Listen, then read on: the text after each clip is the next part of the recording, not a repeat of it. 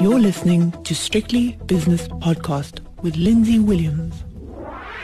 Let's speak to a fund manager now. Her name is Joanne Baynham. She's from Sterling Private Wealth in Cape Town. And Joanne, suddenly, since we last spoke, and I was bemoaning the fact that the S&P couldn't break to the upside and wouldn't break to the downside, and suddenly, of course, it's done the former. It's broken to the upside. And when you look at it, just step back, as I said to a couple of commentators yesterday, step back and have a look at the long-term graph of the stock market. And when I say the stock market, let's call it either the MSCI or the S&P 500, whatever is your measure of choice. And you say to yourself, it always goes up. It has a few dips here and there. And when you see the graph and when you see the amount of money being pumped into the system, i.e. 1.9 trillion into the hands and the pockets of Americans, and also potentially 2 trillion going into infrastructure in the United States, plus interest rates being at record lows, I say to myself, why have I always been slightly bearish? It's just ridiculous. The market can only go in one direction. Famous last words. Look, it certainly feels that way at the moment when you look at the sheer quantum of money being thrown at the markets, be it by monetary policy or fiscal spending. But I guess you and I both look at valuations and say, is it as good as it can get? Is it not in the price? Because there's a lot of good news around, but is it in the price? And yet at the same time is if you just ignored fundamentals and ignored valuations, you've made a lot of money just staying long. But yeah, before this call, I went and looked at the S&P, looked at the Dow, all-time highs on these markets. The Nasdaq, not surprisingly. But you are seeing all-time high in these markets. Does it continue? Well, I've just seen Jamie Dimons come out this morning or yesterday saying that long live America, the economy is strong, it could even continue to 2023, and not particularly worried about inflation. So is this Goldilocks? Does it continue getting better?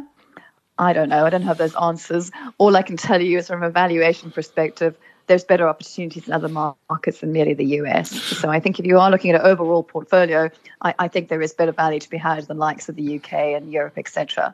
But even there, sorry, Lindsay, you want to ask me something, but even there in Europe, I see all the gains since the losses from the falls of 2020 have been regained. Look, admittedly, it took longer than the S&P, but they're back to those highs. So it's almost like COVID never happened. Yes. And you who live in Europe know it certainly does happen as the third wave's hitting.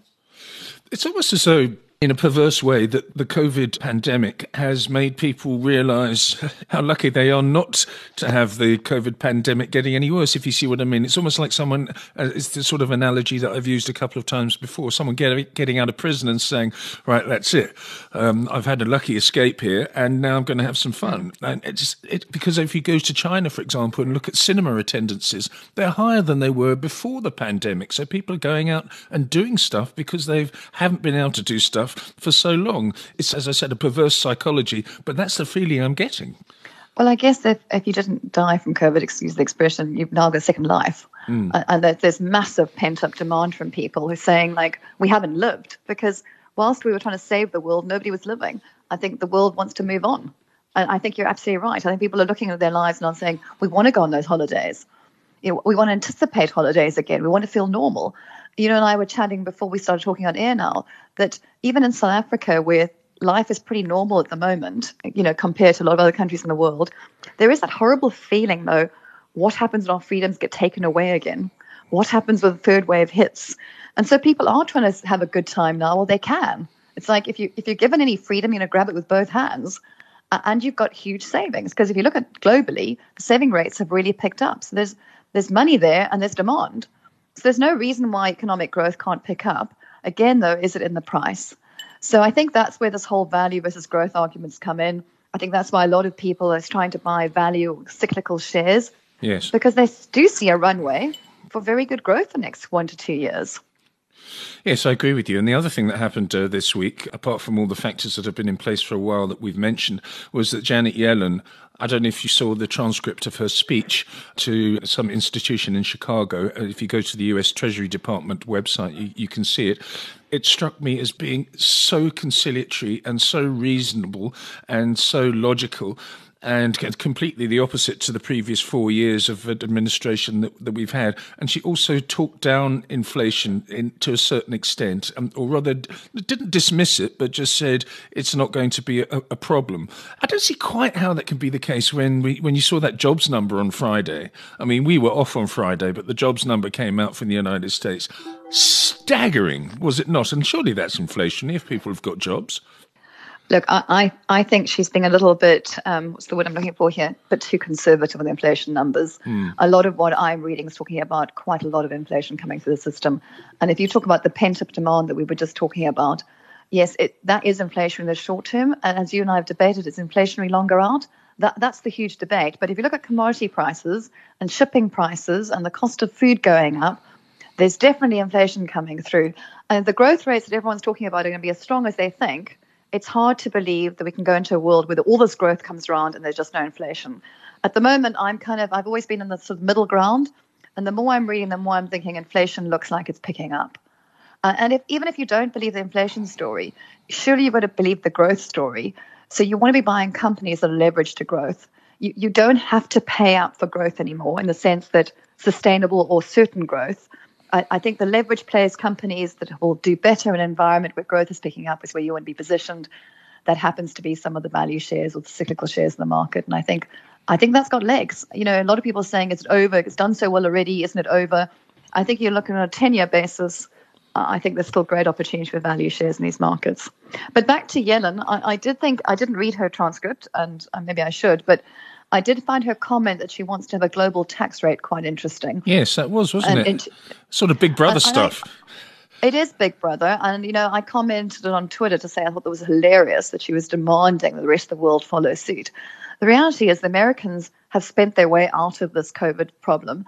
And, some countries in the world haven't, been a bit more frugal. Why should they have to raise their taxes just because the Americans are raising their taxes? I think it's a bit of a big bully story. And I think a lot of it's actually behind the fact they don't want American companies putting their money somewhere else with lower tax rates.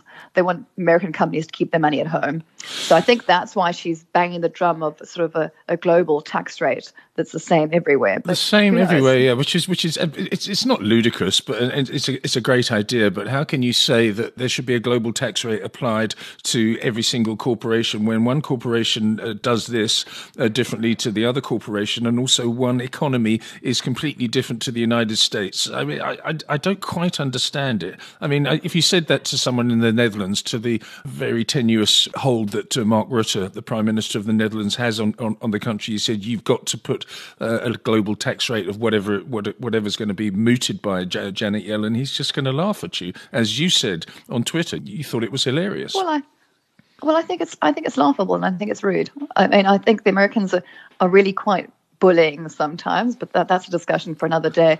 Just back to this inflation debate, I did find it interesting, and it's just an anecdote, but Amazon, people working in their warehouses don't even have time for toilet breaks, so they have to urinate into bottles. And Amazon claimed that was a lie, that wasn't true, and have come out last week and said, actually, something, it is true, it does happen, and we encourage it sort of idea.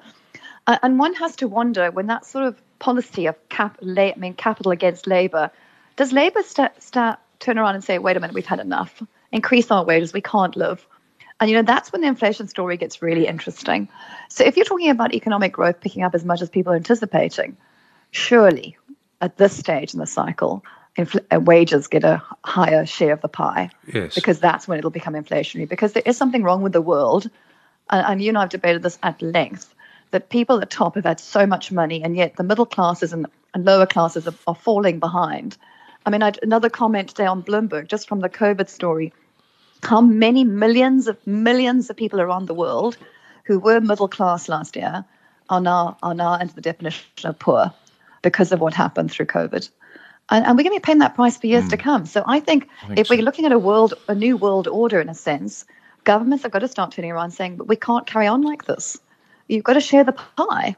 So, and if that's the case, I think we are going to see inflation picking up.